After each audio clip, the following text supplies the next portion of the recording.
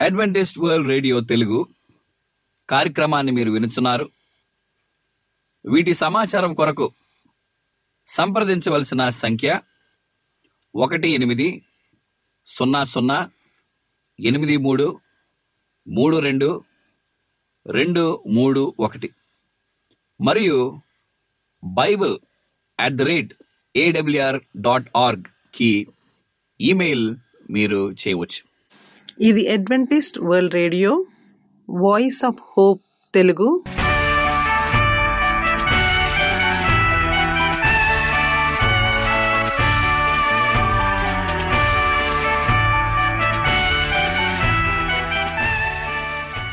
ప్రపంచమంతా క్రైస్తవ సందేశములు ప్రసారము చేయుచున్న అడ్వెంటిస్ట్ మీడియా కేంద్రము ఈ జీవనజ్యోతి కార్యక్రమమునకు ప్రేమపూర్వకముగా ఆహ్వానించుచున్నాము. ఈ జీవనజ్యోతి కార్యక్రమము ద్వారా మీరు చూపించుచున్న ప్రేమ లేఖ వ్రాయటం ద్వారా, SMS పంపటం ద్వారా తెలియపరచగలరు. అందు నిమిత్తం మేము కృతజ్ఞతలు మీ అందరికీ చెప్పుచున్నాము.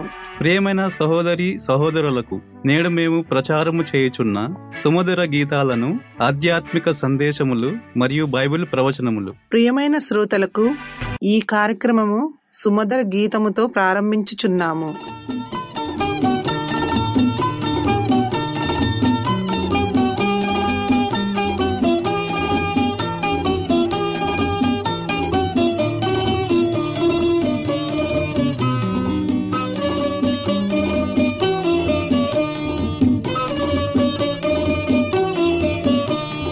వెరువనేల మనసా క్రీస్తుని వేడవే నా మనసా, వెరువనేల మనసా క్రీస్తుని వేడవే నా మనసా, ఇరుకున పడి ఏడు వేళలో క్రీస్తుని చరణము చేరిన సుఖమది. వెరువనేల మనసా క్రీస్తుని వేడవే నా మనసా.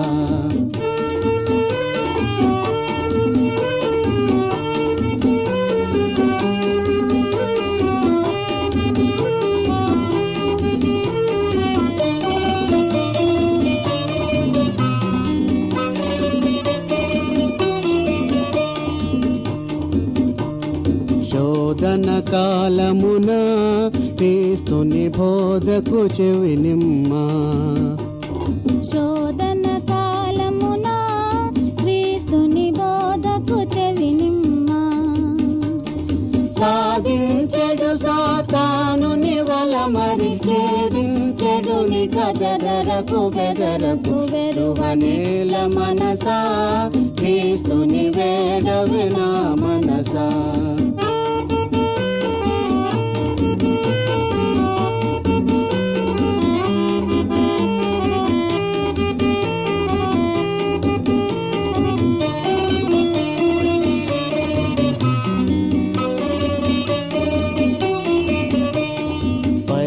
పరిసయ్యునిలోని భావము ప్రభుతా గనుగొనుచు, పరిసయ్యునిలోని భావము ప్రభుతా కనుగొనుచు. తిరిగి పొమ్ముని దురితము వెడలను వెరువకుమని ఆదరముగా పలికెను. వెరువనేల మనసా క్రీస్తుని వేడవే నా మనసా.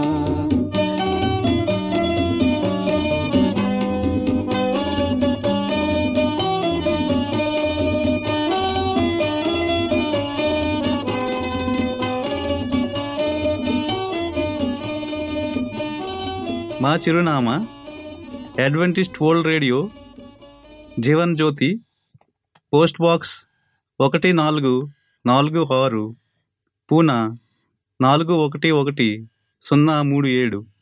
Mobile number 9398344406, Maharashtra, India. Email CHRICHARD@gmail.com. CDE number 00080004017003. ఈ సమయమందు పాస్టర్ రిచర్డ్ జాన్ గారు వాక్యోపదేశం చేస్తారు. క్షమించు దేవుడు. దేవుని యొక్క నామానికి మరొకసారి మహిమ కలుగును గాక. ఈ దినమందు క్షమించు దేవుడు అనే అంశాన్ని మనం ధ్యానించనే ఉన్నాం. పూనా అడ్వెంటిస్ట్ మీడియా సెంటర్ ద్వారా ఈ తెలుగు వర్తమానాలు ప్రచారం అవుతున్నాయి. దీన్ని చేస్తున్న మా ఏఎంసీ వారికి ఎంతో వందనాలు చెల్లిస్తున్నాం. వాక్యోపదేశకులు పాస్టర్ రిచర్డ్ జాన్ సిహెచ్. నా ఫోన్ నెంబరు 9338944406. నా ఈమెయిల్ ఐడి CHRICHARDJOHN@gmail.com. క్షమించు దేవుడు, గాడ్ ఆఫ్ ఫర్గివ్నెస్ అనే అంశాన్ని మనం ధ్యానించక ముందు మనం ప్రార్థన చేసుకుందాం. మరొకసారి ప్రభువా, నీ వాక్యాన్ని మేము చదవటానికి ఇచ్చిన అవకాశం బట్టి నీకు వందనాలు చెల్లిస్తున్నాం. ఈ దినదీవెనలు మీరు మాకు ప్రసాదించమని, నీ ప్రియబిడ్డలుగా మేము జీవించే అవకాశాన్ని మీరు మాకు దయచేయమని యేసుక్రీస్తు నామమున మేము ప్రార్థన చేస్తున్నాం తండ్రి, ఆమేన్. క్షమించు దేవుడు అనే మాటని మనం ధ్యానించినప్పుడు, నేను దేవుని సేవకుడిగా యేసుక్రీస్తు ప్రభు తన శిష్యులకు నేర్పించిన ప్రార్థనే నేను జ్ఞాపకం చేసుకుంటూ ఉన్నాను. ఎప్పుడైతే యేసుక్రీస్తు ప్రభు శిష్యులు ఆయన ఏర్పరుచుకున్న వారు మేము ప్రార్థించాలని వారు యేసుక్రీస్తు ప్రభుని అడిగినప్పుడు ఈ విధంగా ఆయన సమాధానం ఇస్తున్నాడు. మత్తయి సువార్త 6:9 ఏమనుందని అంటే, కాబట్టి మీరు ఇలాగూ ప్రార్థన చేయుడి, పరలోకమందున్న మా తండ్రి, నీ నామము పరిశుద్ధపరచునుగాక, నీ రాజ్యము వచ్చునుగాక, నీ చిత్తము పరలోకమందు నెరవేర్చినట్లు భూమి యందును నెరవేరునుగాక. మా అనుదిన ఆహారము నేడు మాకు దయచేయము, మా రుణస్థులను మేము క్షమించున్న ప్రకారము మా రుణములు క్షమించుము, మమ్మను శోధనలోనికి తేక దుష్టుని నుండి మమ్మను తప్పించుము. ఈ యొక్క మాటనే మనం గమనించినట్లయితే మత్తయి సువార్త 6:12 మా రుణస్థులను మేము క్షమించున్న ప్రకారము మా రుణములు క్షమించుము. ఈ మాటనే మనం గమనించినట్లయితే యేసుక్రీస్తు ప్రభు పరలోక ప్రార్థన నేర్పించున్నాడు. క్షమాపణ అనే విషయాన్ని శిష్యులకు తెలియపరిచాడు యేసుక్రీస్తు ప్రభు. క్షమించు దేవుడు ఏ విధంగా ఉన్నాడో పరలోక ప్రార్థనను నేర్పించాడు. ఏమని చెప్పినాడు? మా రుణస్థులను మేము క్షమించున్న ప్రకారము మా రుణములు క్షమించుము అనే మాటను ఇక్కడ వాడినాడు. క్షమించు దేవుడు. ఒక ప్రశ్న అందరికీ, మన దేవుడు క్షమించు దేవుడా? మనం ఏమన్నా తప్పిదములు చేస్తే తెలిసి తెలియక మన దేవుడు మనలను క్షమిస్తాడా లేదా? కొన్ని వాక్యాలు మనం చదువుకుందాం. మత్తయి సువార్త 9:6 ఆయన చెప్పిన మాట నిజంగా తేడతెల్లంగా సత్యం రూపంలో మనకున్నది. ఎక్కడుందంటే మార్కు సువార్త 11:26 మీ తండ్రియు మీ పాపములను క్షమించును, మీ తండ్రియు మీ పాపములను క్షమించును. మార్కు సువార్తికుడు ఈ యొక్క మాటని ఎందుకు మానవునికి ఇచ్చినాడంటే ఒక విషయాన్ని మనం గమనించుకోవాలి. ఈ మాట ఏ విధంగా రాసి ఉన్నాడంటే, అప్పుడు పరలోకమందున్న మీ తండ్రి మీ పాపములను క్షమించును అని చెప్పి ఉన్నాడు. 25వ వచనంలో ఈ ప్రార్థన నేర్పిస్తున్న సమయంలో ఈ చెప్పినాడు, మీకు ఒకరి మీద విరుద్ధం ఏమైనను కలిగి ఉన్న ఎడల మీరు నిలవబడి ప్రార్థన చేయనప్పుడెల్లను వారిని మీరు క్షమించాలి. మనకి క్షమాపణ ఏ విధంగా యేసుక్రీస్తు ప్రభు ఇచ్చినాడో తెలుసా? ఆయన శిలువ త్యాగమే మనకు క్షమాపణ కలిగింది. మరి ఇతరులను మనం ఏ విధంగా క్షమించాలి? మన పొరుగువారిని, మన స్నేహితులను ఎన్నోసార్లు చిన్న చిన్న విషయాల్లో మనం గొడవ పడుతూ ఉంటాం, మరి కోపడుతూ ఉంటాం. అంత మాత్రాన మనం ఆయన్ని జీవితాంతం విసర్జించే స్థితిలో కూడా వస్తూ ఉంటాం మనుషులు. ఈ రోజుల్లో అయితే ఆ ఒక వ్యక్తిని గనక అసహించుకుంటే ఆ వ్యక్తిని చంపేంత వరకు, ఆ వ్యక్తి మరణించేంత వరకు మనం ఎవరు కూడా నిద్రపోవట్లేదు. కానీ యేసుక్రీస్తు ప్రభు ఏం చెప్తున్నాడంటే, ఒకని ఎడల ఒకరు క్షమాపణ కలిగి జీవించమని ప్రార్థన చెప్పినాడు. ఎంత చక్కని మాట ఇక్కడ చెప్పినాడు చూసారా? మీ తండ్రియు మీ పాపులను క్షమించును. ఎప్పుడైతే మనం మన యొక్క తప్పిదములను క్షమించమని దేవుని అడుగుతామో, ఒకరినొకరి ఎడల మనం క్షమాపణ మరి చేసుకుంటామో అది చాలా ఆశీర్వాదకరం. మన దేవుడు క్షమించు దేవుడు.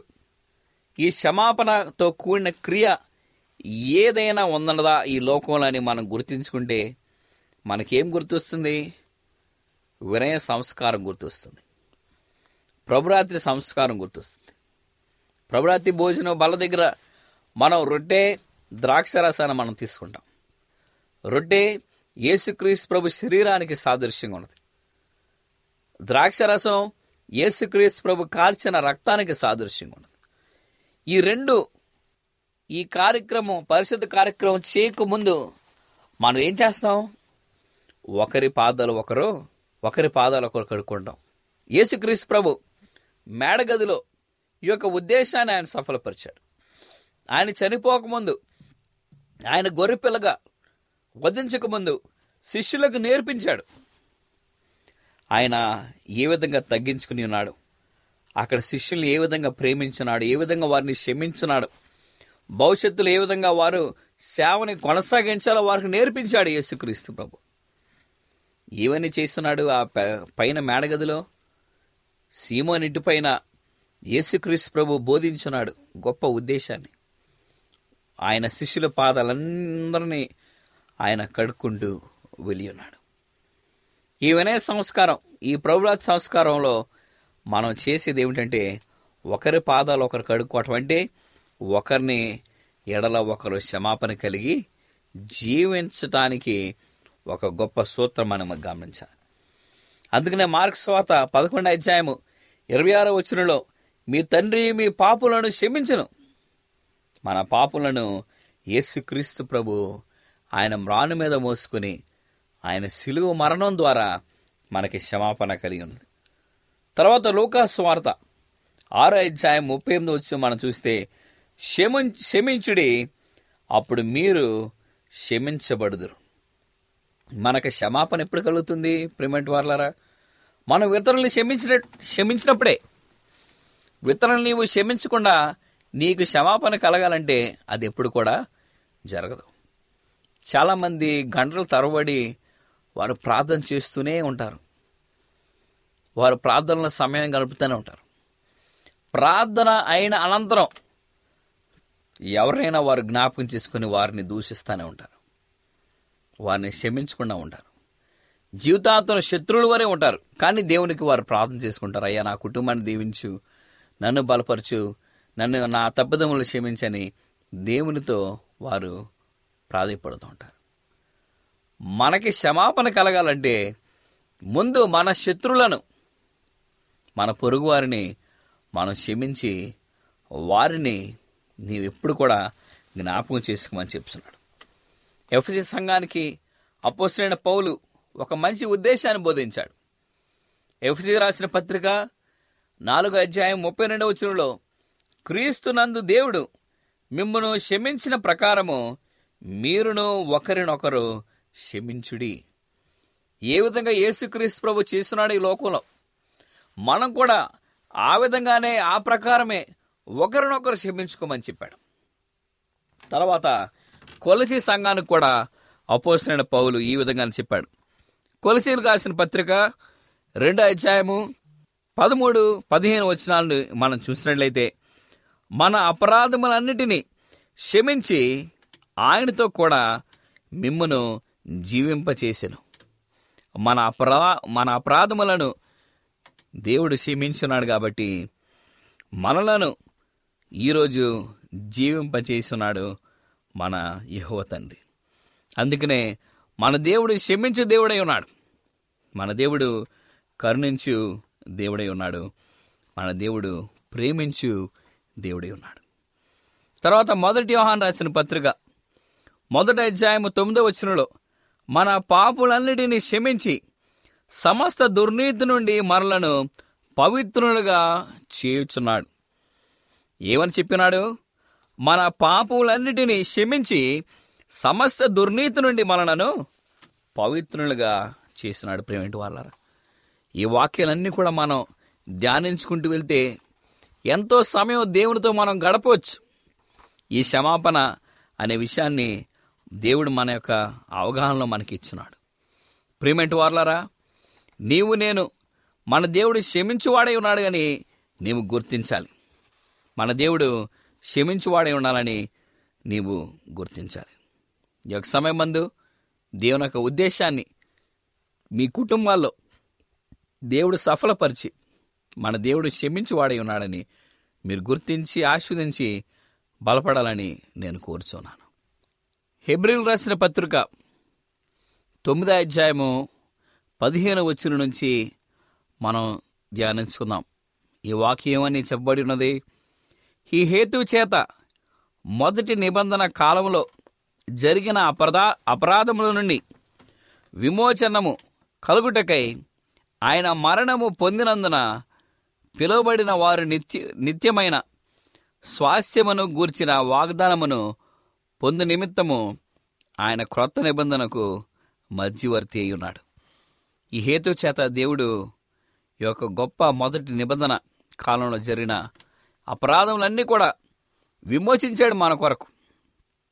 ఆయన పొందిన దెబ్బల చేత ఆయన మనలను మరి స్వతంత్రులుగా, ఆయన స్వాస్థ్యముగా, మనకి ఆయన మధ్యవర్తిగా మనకి ఆయన వెలిసి ఉన్నాడు. యేసుక్రీస్తు ప్రభు చెప్పిన గొప్ప సాక్ష్యము ఈ యొక్క వాక్యలో మనం చూడవచ్చు. ఆయన మరణం ద్వారా మనకి విమోచన కలిగింది. ఆయన క్రొత్త నిబంధన మధ్యవర్తిగా మనకి మారి ఉన్నాడు. 16వ వచనం ఏమనుంది? మరణ శాసనం ఎక్కడ ఉండునో అక్కడ మరణ శాసనము రాసిన వాని మరణము అవశ్యమని చెప్పినాడు. మరణ శాసనము ఎక్కడ ఉండునో అక్కడ మరణ శాసనము రాసిన వాని మరణము అవశ్యము. యేసుక్రీస్తు ప్రభు మన కొరకు ఆయన సాక్షిగా ఈ మరణాన్ని రుచి చూస్తున్నాడు. యేసుక్రీస్తు ప్రభు మన గురించి మరణాన్ని రుచి చూడాల్సిన అవసరం ఉన్నది ఆయనకి ఎటువంటి అవసరం లేదు. కానీ మన కొరకు ఆ మరణాన్ని ఆయన రుచి చూశాడు. తర్వాత 17వ వచనం ఏం చెప్తున్నాడంటే, ఆ శాసనము రాసినవాడు మరణము పొందితేనే అది చెల్లును. అది రాసినవాడు జీవించుచుండగా అది ఎప్పుడైనాను చెల్లును. మనకి విమోచన, మనకి పశ్చాత్తాపము, మనకి రక్షణ కలగాలంటే ఈ శాసనము రాసిన వాడే నెరవేర్చాలి. ఈ శాసనం ఎవరు రాశారు? తండ్రి రాసినాడు కుమారుడి పట్ల. ఈ శాసనము రాసినవాడు మరణము పొందినాడు. 18వ వచనం మనం చూస్తే, ఇందుచేత మొదటి నిబంధన నాకు కూడా రక్తము లేకుండా ప్రతిష్ఠింపబడలేదు. చూసారా, యేసుక్రీస్తు ప్రభు ఎందుకు మరణించాలి ఈ లోకంలో అనే మాటకు అర్థం ఏమిటంటే, యేసుక్రీస్తు ప్రభు పరిశుద్ధ రక్తాన్ని కార్చకపోతే మనకి క్షమాపణ లేదు. ఆ కాలంలో మోషేకి దేవుడు ఆజ్ఞాపించాడు ఒక గుడారాన్ని నిర్మించమని. ఆ గుడారంలో నేను నివసించడానికి నీవు చక్కని గుడారం ఏర్పాటు చేయమని చెప్పాడు. ఆ గుడారపు సేవలో అక్కడున్న యాజకుడు ఆ ఆవరణంలో ఏం చేస్తాడంటే, ఎవరైతే పాపం చేస్తారో వారికి గొర్రె పిల్లలను తీసుకొస్తారు. ఆ గొర్రెను వధించి ఆ పరిశుద్ధ రక్తాన్ని ఆ యొక్క దేవాలయంలోనికి తీసుకువెళ్ళి ఆ యాజకుడు వారి కొరకు మరి ప్రార్థన చేస్తాడు. ఎందుకు గొర్రెపిల్లను వధించాలి? యేసు క్రీస్తు ప్రభువు కూడా ఆ గొర్రెపిల్ల వలె ఆయన పరిశుద్ధ రక్తాన్ని కార్చున్నాడు. అందుకనే పరిశుద్ధ రక్తం అనేది ఎంతో ప్రత్యేకంగా ఉన్నది. ఈ మాటను మనం గమనిస్తే ఇందుచేత మొదటి నిబంధన కూడా రక్తం లేకుండా ప్రతిష్ఠింపబడలేదు. 19వ వచనం, ధర్మశాస్త్ర ప్రకారము మోషే ప్రతి ఆజ్ఞ నువ్వు ప్రజలతో చెప్పిన తర్వాత ఆయన నీళ్లతోనూ రక్తవర్ణము గల గొర్రెబొచ్చుతోనూ హిస్సోపుతోనూ కోడలి యొక్క మేకల యొక్క రక్తము తీసుకుని దేవుడు మీ కొరకు విధించిన నిబంధన రక్తమేదని చెప్పుచు గ్రంథము మీద ప్రజలందరినీ మీదను ప్రోక్షించెను. ప్రిమెంట్ వార్లరా, యేసుక్రీస్తు ప్రభు పరిశుద్ధ రక్తాన్ని కార్చకపోయినట్లయితే మనకి విమోచన కలిగి ఉండదు. మనం ఎప్పుడు కూడా ఆయన ప్రియబిడ్డలుగా ఉండాలని దేవుడు కోరుకుంటూ ఉన్నాడు. ఆయనకి సాక్షులుగా ఉండాలని దేవుడు ఎప్పుడు కూడా ఆయన యొక్క ఆ సముఖంలో మన ఆయన ప్రజలుగా ఉండాలని దేవుడు కోరుకుంటూ ఉన్నాడు. మనం దాన్ని మన యొక్క జీవితంలో నెరవేరుస్తూ ఆయన ప్రియబిడ్డలుగా ఆయన సాక్షులుగా జీవించే అవకాశాన్ని దేవుడు మనకు దయచేయాలని, మన దేవుడు క్షమించువాడై ఉన్నాడని నీవు గుర్తించుకొని మనం ఆయన యందు జీవించాలని నేను కోరుకుంటూ మనలను మన కుటుంబాలను దేవుడు దీవించి ఆశీర్వదించాలని నేను ప్రార్థన చేస్తున్నాను. ప్రార్థన చేసుకుందాం. పరిశుద్ధ ప్రేమల మా తండ్రి, నీ ఘనమైన నామమునకు స్తుతులు స్తోత్రాలు చెల్లిస్తున్నాం ప్రభువా. మేము నీ సందేశాన్ని వినియున్నాం తండ్రి. మీరు మమ్మలను క్షమించు దేవుడని మేము గుర్తించున్నాం. నిజంగా ప్రభువా, మీరు మమ్మల్ని ఎప్పుడు కూడా జ్ఞాపకం చేసుకుని ఎడబాయకుండా మీరు మమ్మల్ని రక్షిస్తున్నారు. అందరిని బట్టి నీకు వందనాలు చెల్లిస్తూ నీ క్షమాపణ ప్రభువా మీరు మాకు అనుగ్రహించి నీ కృపలో మేము జీవించే బాధ్యత మీరు మాకు దయచేయమని యేసుక్రీస్తు నామమున మేము ప్రార్థన చేస్తున్నాం తండ్రి. ఈ వాక్యోపదేశము మీ అందరికీ ఆశీర్వాదకరముగా ఉండాలని ప్రార్థిస్తున్నాము. మీ యొక్క సలహాలు మాకు లేఖ మరియు SMS ద్వారా ఇవ్వగలరు. మీకు ఏమైనా బైబిల్ పాఠములు నేర్చుకోవలసిన ప్రేరేపణ ఉన్నట్లయితే మాకు తెలియజేయగలరు. మీకు ప్రార్థన అవసరతలు ఉన్నట్లయితే మాకు వాట్సాప్, SMS ద్వారా తెలియపరచగలరు. మీ కొరకు ప్రార్థన చేయుచున్నాము. ప్రియమైన విశ్వాసులారా, మా చిరునామా Adventist world radio, Jeevan Jyoti, post box number 1446, Poona 411037, Maharashtra, India. Mobile number 9338344406. Email CHRICHARDJOHN@gmail.com. మరలా ఇదే సమయానికి ఇదే మీటర్ బ్యాండ్లో కలుద్దాం. అంతవరకు సెలవు. దేవుడు మిమ్ములను మీ కుటుంబాలను దీవించునుగాక.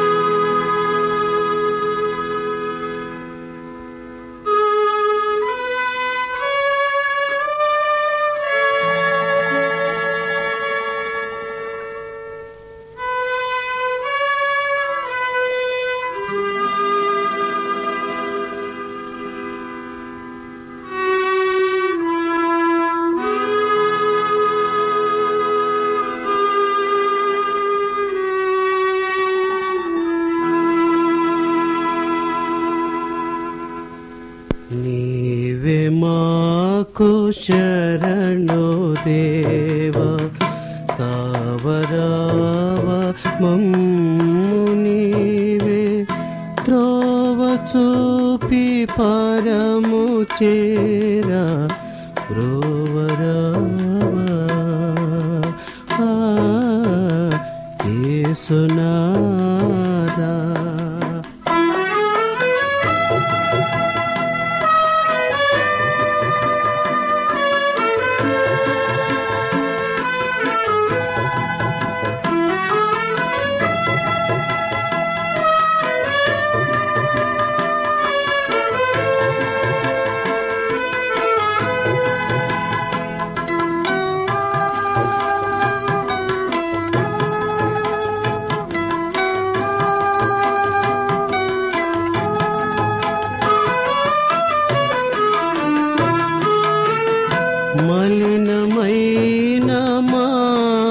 కొరకు పలు విధముల బాధనుంది,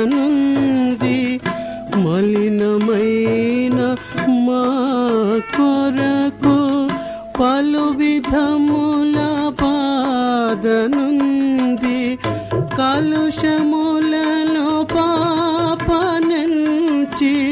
కలుషములను పాపనుంచి సిలువపై మరణము నొందినావా. నీవే మాకు శరణు దేవా, కావరావా మమ్ము నీవే త్రోవ చూపి పరము చేరా బ్రోవరావా. యేసునాథా.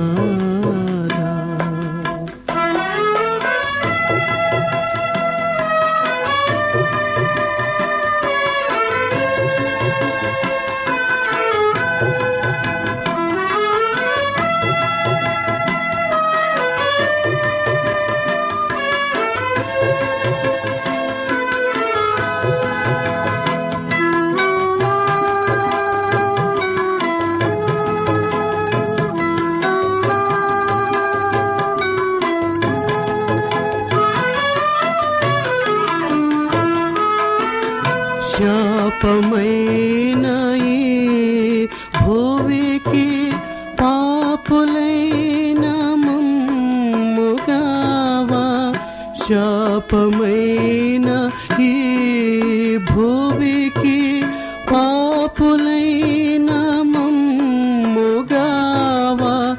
పాప భారమంత మోసి పాప భారమంత మోసి పరమును విడచిన పరమ పవన, నీవే మాకు శరణు దేవా, కావరావా మమ్ము నీవే త్రోవ చూపి పరము చేరా బ్రోవరావా. యేసునాథా.